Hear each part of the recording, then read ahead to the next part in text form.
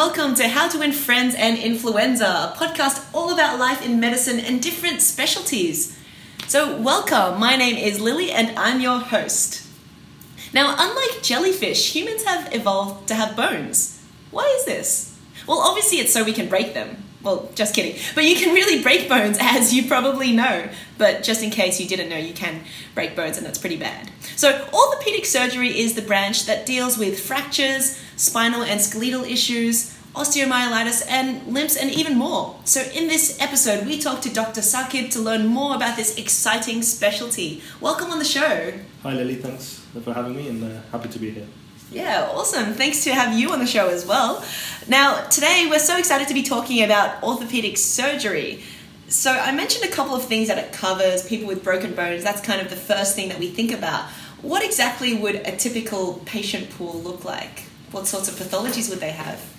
So I think orthopedic surgery, we can very much break down into two different categories. And for me, the first one is trauma.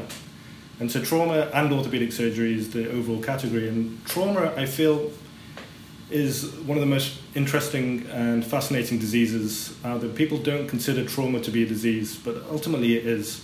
And what makes trauma fascinating, and to answer your question about the patient pool, is that trauma can affect anybody. It's indiscriminate. It doesn't care who you are. It doesn't care about your genetics or your ethnicity or where you're from in the world.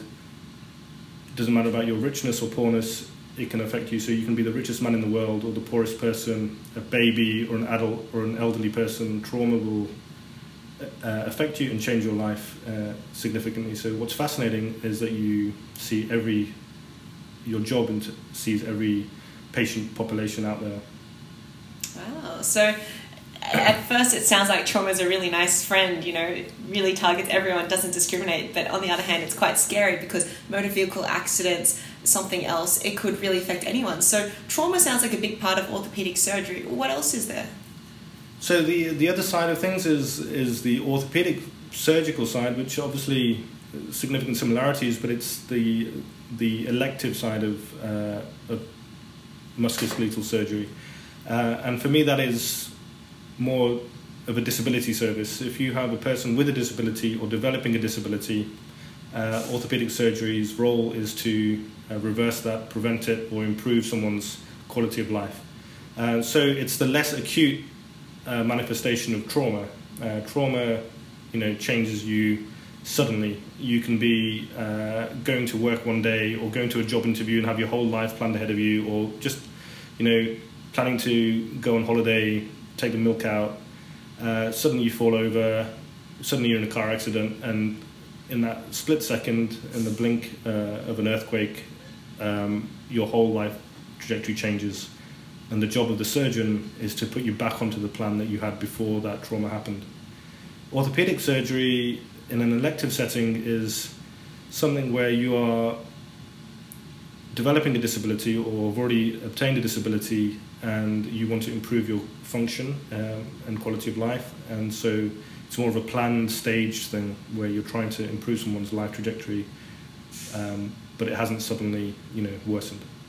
Yeah. Now, one thing you said was quite scary. For example, you could be just going to get some milk and then trauma could happen. But the interesting thing about trauma is that it can range from something high energy, a car crash or earthquake, something like that, to maybe a fall on an outstretched hand, maybe a fall in an elderly person. There's a big range. So it seems like orthopedic surgery is characterized by opposites. You can have acute patients, you can have chronic presentations, for example, scoliosis or something that's really ongoing, maybe limb length discrepancy, something chronic. So you can have trauma, you can have elective, you can have acute, you can have chronic, and even within surgery itself, there are patients on whom you'll do surgery and then ones where you'll do something more clinical and be there more as a consulting role. So it seems like there's a big range in orthopedic surgery. So what attracted you to this specialty in the first place? To be perfectly honest, I really didn't like orthopedic surgery for a long period of time. Even my first placement in orthopedic surgery, I really disliked it. I felt like as a surgical specialty, you weren't really saving anyone's life as much as, if you're removing a bowel tumor or an aortic dissection. But it was only when I started doing emergency medicine, when I started seeing the implications of what trauma does to someone's quality of life and how it affects them. So, you could injure yourself and not be able to work. You can't feed your family. You can be a footballer one day, an aspiring, sportsman, and then lose that career. A pianist who injures his finger. And when I started realizing how much disability that can be prevented and improved upon by orthopedic surgery, it made me realize that philosophically, what's more important as a surgeon or as a human is it the quality of life that you're trying to improve or the quantity of life? And so more significant, life-saving surgery is very, very important. But for me, I valued the quality of life. And so in the vast majority of times, orthopedic surgery is to focus on that. And I started realizing I value quality more than quantity. And so I went down the orthopedic surgery route. That was my kind of main motivation for developing that.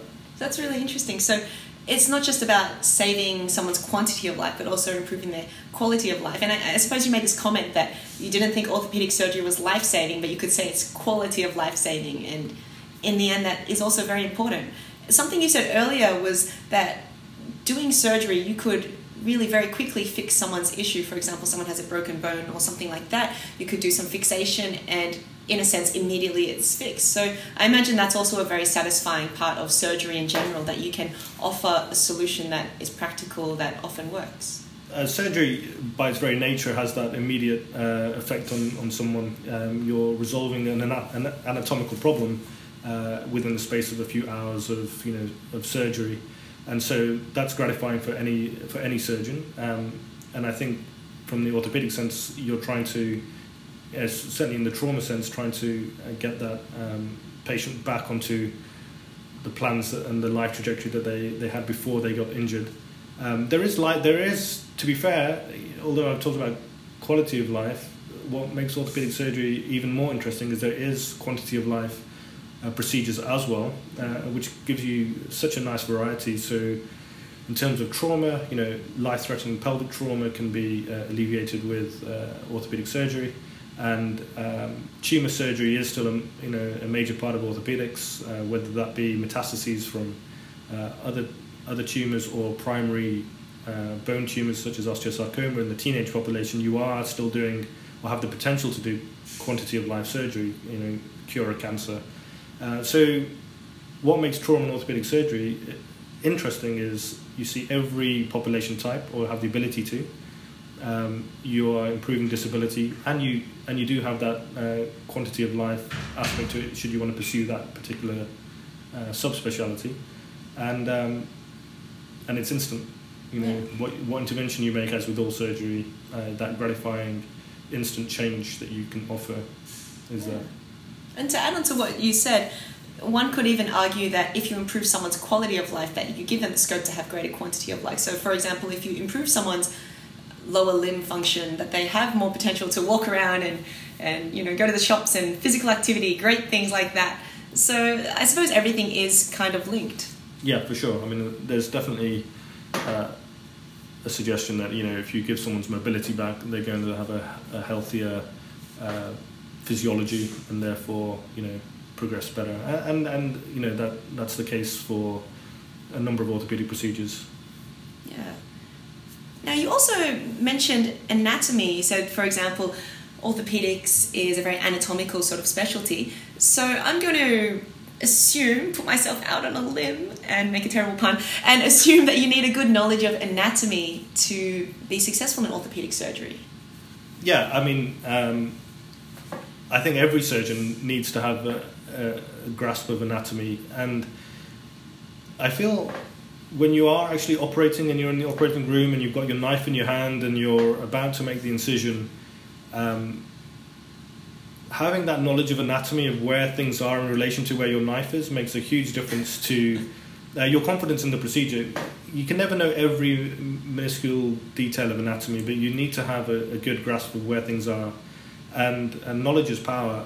If you know your way around a particular approach to a part of the body, whether it's the hip or the spine or the ankle, and you have confidence in where things are, your procedure is a lot more fluent in what you do. So as a trainee, you're learning your way around a specific part of the body, but as you get more experienced and have a better grasp of the more in-depth anatomy, your skills improve as well. So I think your anatomical knowledge does have an influence on your skill. And so it's a nice combination of knowledge that you must have, as well as obviously the motor skills to implement that knowledge. Okay, and how much do you need to know about anatomy? For example, do you need to know the entire body, including the head and the neck, or is it just a really big focus on musculoskeletal and neurovascular sort of structures? I mean, with orthopedics, it starts predominantly with musculoskeletal stuff, so joints, upper limb, lower limb, spine, pelvis. Very rarely will we need to know about abdominal, thoracic, and head and neck stuff, although occasionally there are crossovers. But then as you train in surgery, you start having to know everything at a wider level, but not too much depth. And then as you start to become more and more focused, you go down orthopedic surgery, you start to learn all the anatomy about specific parts. And then as you become more subspecialized and you just become a hip surgeon or a hand surgeon or a foot surgeon, obviously your depth of anatomy in those specific areas starts to grow, and you start to gradually forget a little bit of the other anatomy. So in conclusion, the more specialization you have, the more depth you have of just one specific part of the body, and it can go down as far as probably hands or hips or spines as just your pure subspecialty area, where that's all you know. That's the anatomy of that one part of the body. But to get to that point, you have to know a fair amount before that. Right, so start off generalist, and then if you feel really, really passionate about one limb, you might start going more and more specialised. And that's a general trend in many medical specialties, that you will tend to sort of specialise and become an expert in one area. Okay, so we've talked about anatomy. What about other skills that you might need? For example, do you need to be really great at reading imaging like x-rays? Sure, I mean, it's part of making your decisions is being able to interpret investigations. I think the most important thing is, and I take this with all medicine in general, is being able to communicate appropriately with your patient. And what's interesting about orthopedic surgery, compared to, again, other surgical specialties perhaps, is that it requires a lot of patient understanding of the surgery that's being performed, predominantly because you require the patient to understand and rehabilitate afterwards. For example, if you're doing a cataract operation on a patient that's got a cataract, you perform the procedure, but there's very little the patient needs to do post-op to get the benefits, or a cleft lip surgery on a child. Whereas if you're doing a hip operation, a hip replacement, or a tendon transfer, or trauma fixation, you require that patient to 100% understand their role in the recovery. You can't do the surgery and expect the patient to return back to normal. They have to rehabilitate. And unless you communicate really well with your patient and explain exactly what they need to do and have the services to support them, you won't get that outcome that you want. So communication is perhaps even more, ironically, because orthopedics has got a very bad reputation for communication, is probably one of the most important aspects of getting a good outcome for your surgery. And in terms of investigations, then for sure you need to understand imaging, have a good grasp of radiology. Thankfully, we don't really need to interpret ECGs anymore. But yeah, imaging and radiology is a super important part of it.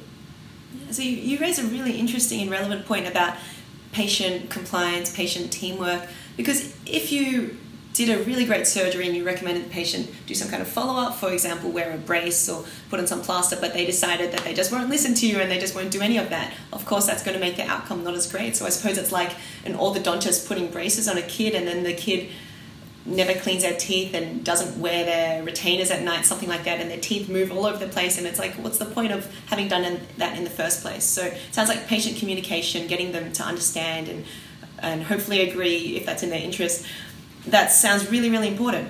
So in your patient interactions in orthopedic surgery, do you tend to have a lot of follow-up, or is it, do the operation on the patient, see them once and then never see them again? It's variable, and there's so many different conditions in orthopedics that there will be some scenarios where just a one-time follow-up you get an instant, quick result, and you're probably happy to let that patient continue. Whereas other kind of pathologies, you need to continue a longer-term follow-up. So, for example, pediatric surgery, or deformity correction, you often need to see that patient for a number of years up until skeletal maturity. When hip replacements were first, being developed 20, 30 years ago, patients would be followed up for a long period of time to ensure that their hip replacement was surviving. But now, on average, most surgeons will follow their patient up for about 6 months to a year.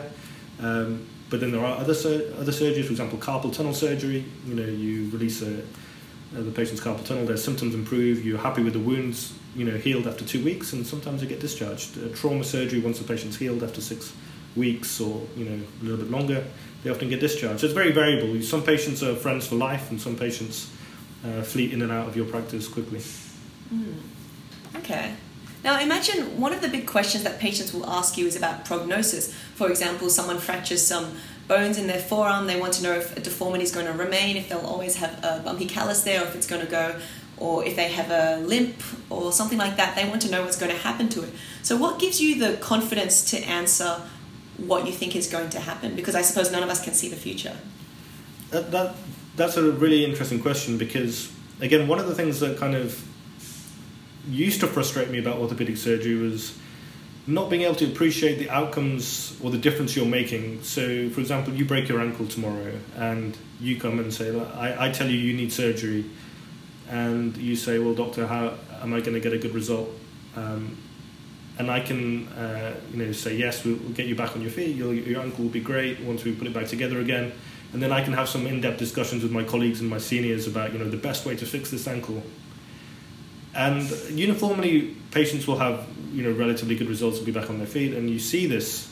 But it was only until I realised what life is like without orthopedic surgery, if you did not have that procedure, what your disability would be. And in the Western world, you don't really see that, because everybody who breaks their ankle is going to come to the hospital and get treatment and get fixed and get physio and have we can be fairly confident your outcome's going to be pretty good. You're going to be back on your feet.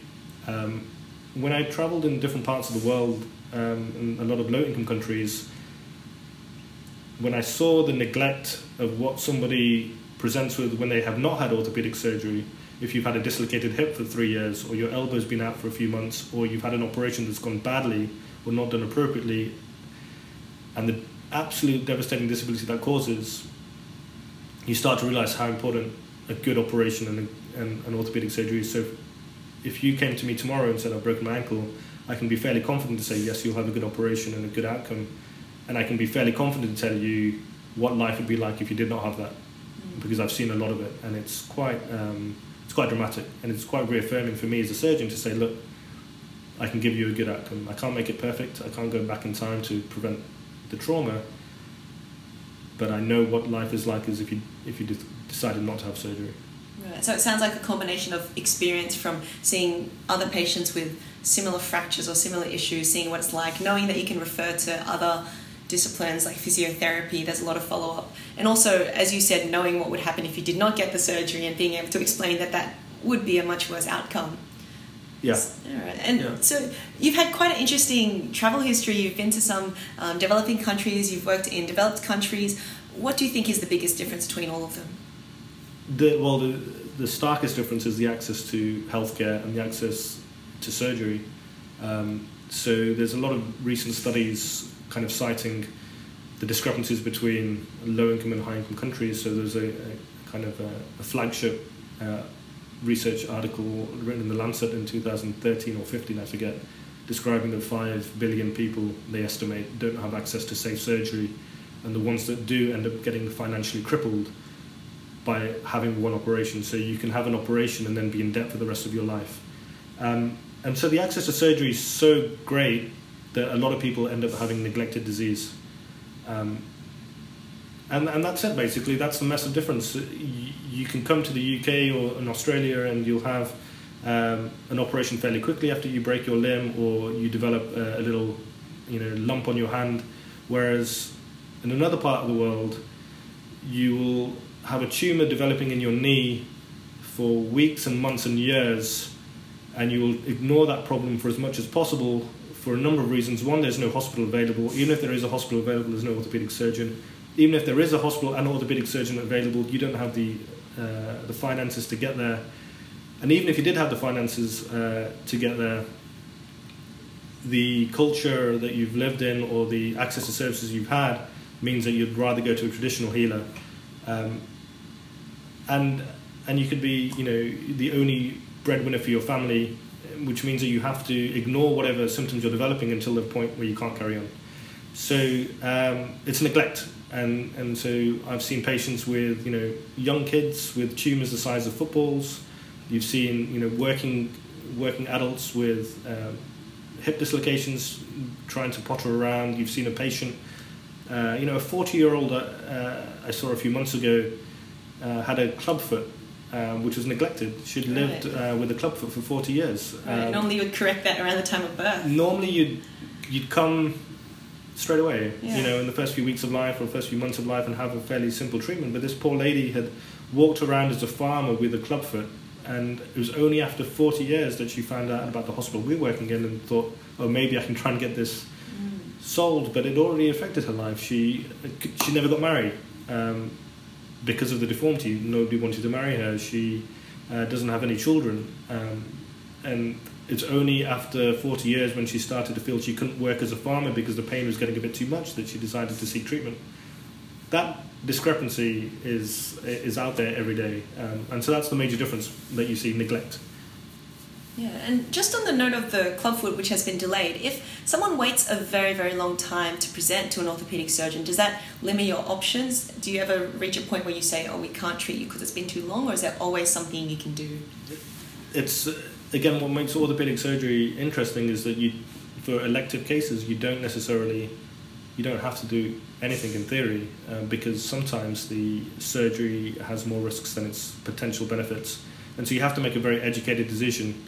And what makes it more difficult is if you have neglected disease, it makes the outcomes of success more difficult, and it makes the complications potentially higher. So you have a high threshold to offer surgery and a lower expectation. So if you come 40 years down the line, your chances of getting a much happier outcome are going to be less than if you presented as a 6-month-old with a clubfoot, and you can give a 95% guarantee that you're going to have normal feet for the whole of your life. So that decision-making process is quite interesting in orthopedics because you're preventing disability and not necessarily saving someone's life. You don't have to advocate for surgery. If you had a clubfoot and I said, if I didn't do the surgery, I know 100% I'm not going to, make your life longer. I don't have to do that surgery. Whereas if you had a tumour, there's a lot more advocacy for offering surgery. So it's more difficult. Right. And that makes sense because a tumour might stop you from making great podcasts, but a clubfoot, you can still make excellent podcasts for your voice despite that. Yeah, that's right. You don't need your foot for podcast management. All right. Now, going back to talking about developing countries, so obviously there's a lot of difficulties there, not just because they might not have access to podcasts, but also there's a lot that can be done there, a big lack of resources. And this is a great segue to talk about some of the excellent work that you're looking into. Can you tell us about some of your projects outside the traditional orthopedic clinic stuff? So I've been quite lucky to have worked in different countries at different times. So I've worked in South Africa for a year, and that gave me a little bit of an insight into some of the differences in healthcare that's been provided. And that made me more interested and passionate about improving some of the discrepancies in global health. There's two different types, I think. There's the emergency relief, and then there's the kind of long-term sustainability of improving services. So emergency relief has its role.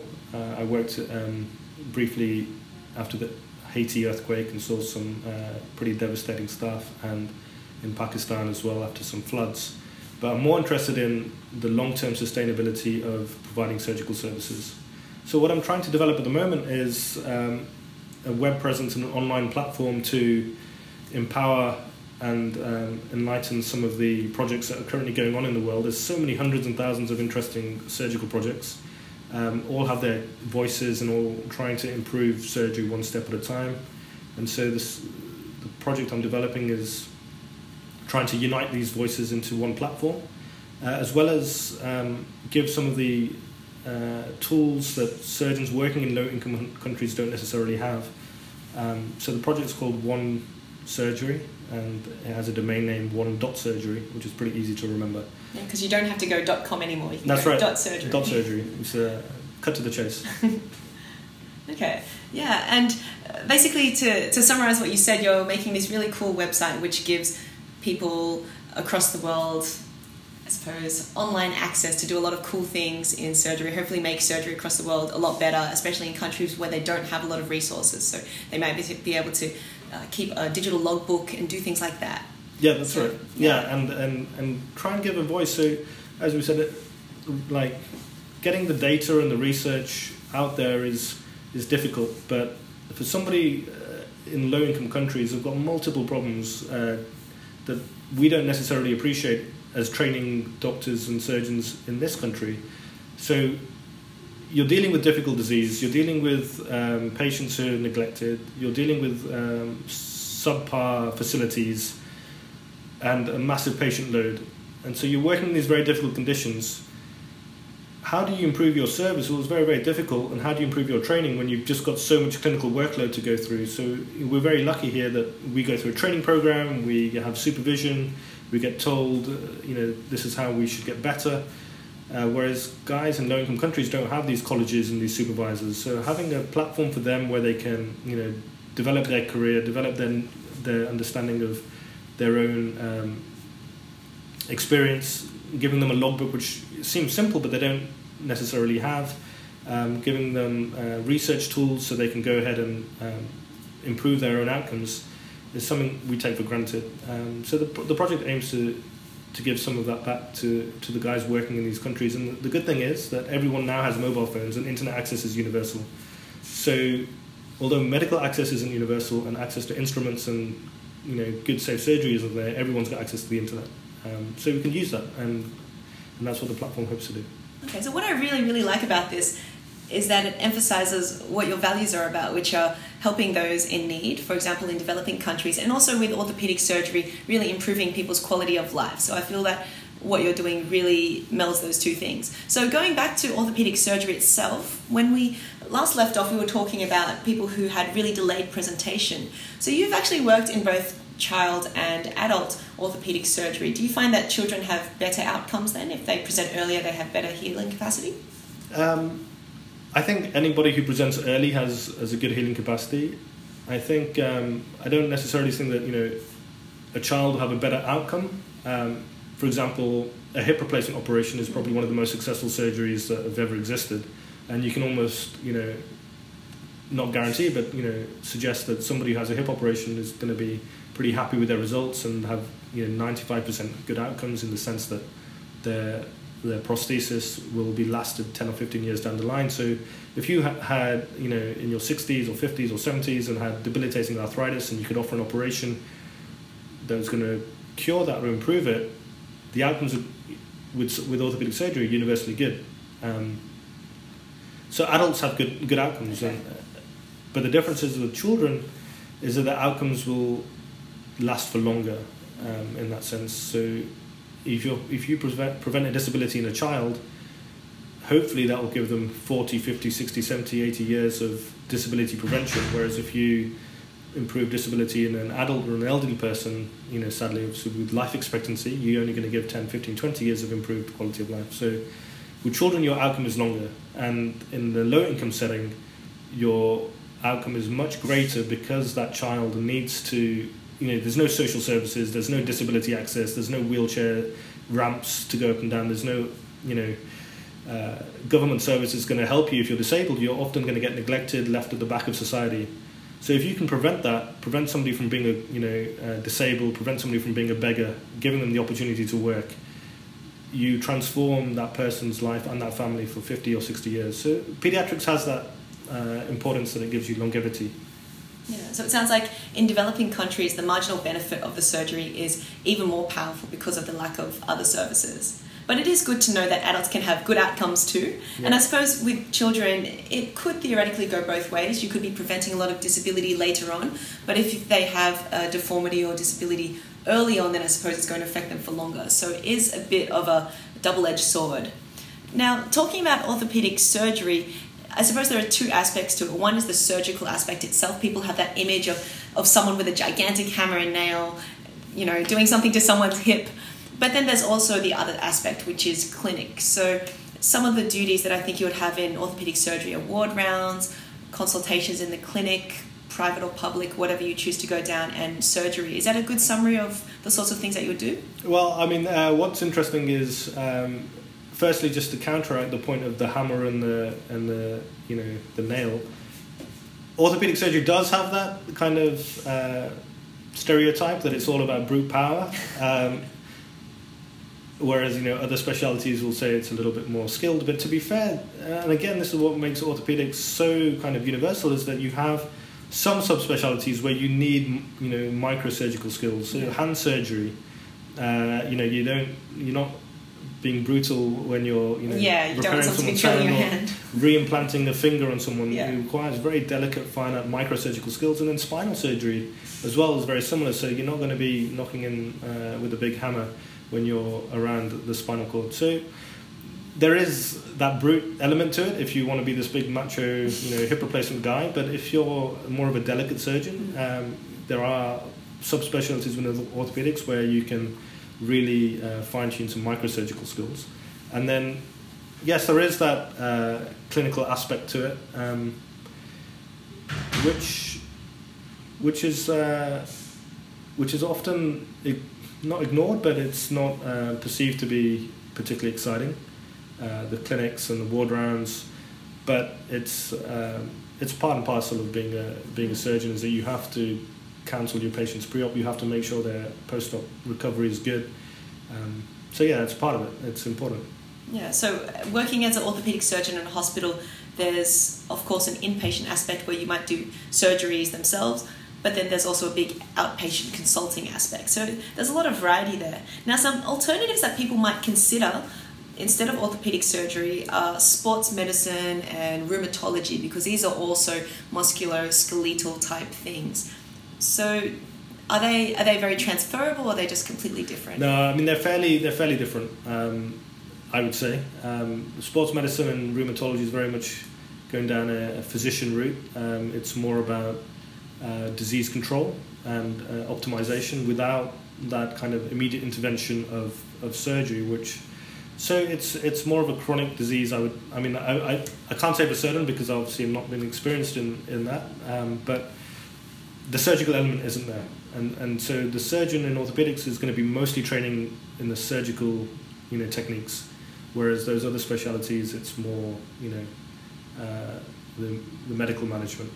So I would say they're very, very different. You wouldn't be able to I couldn't go down the rheumatology aspect now. I couldn't say, I just want to concentrate on the medical management of that type of disease. So sports surgery maybe. Certainly you can have sports surgeons, and so there is a niche in orthopedic surgery if you want to concentrate on patients who've had sporting injuries, and there is a vast need for that. If you've injured your cruciate ligaments, if you're your shoulder's not working as well as it should if you're a weightlifter or a boxer. So there's definitely the need for sports surgeons, but you wouldn't necessarily need to learn about sports medicine as such, which is more about kind of the physiology of sports and how to optimize performance. Slightly different. So it sounds like orthopedics is a very unique specialty in itself. So let's get to the bad mouthing of it. What do you think is the most challenging, difficult, or unpleasant part of your job? I'm not allowed to say that. It's all great. It doesn't exist. To be fair, I'm not really come across any genuinely bad points about the speciality, like the topic itself, and it does cross over with all other specialities. So your elderly patient who breaks the hip, you'll need to have some medical knowledge, and you'll cross over with geriatric medicine. If you have a child with a tumour, then you need to cross over to have some oncology knowledge.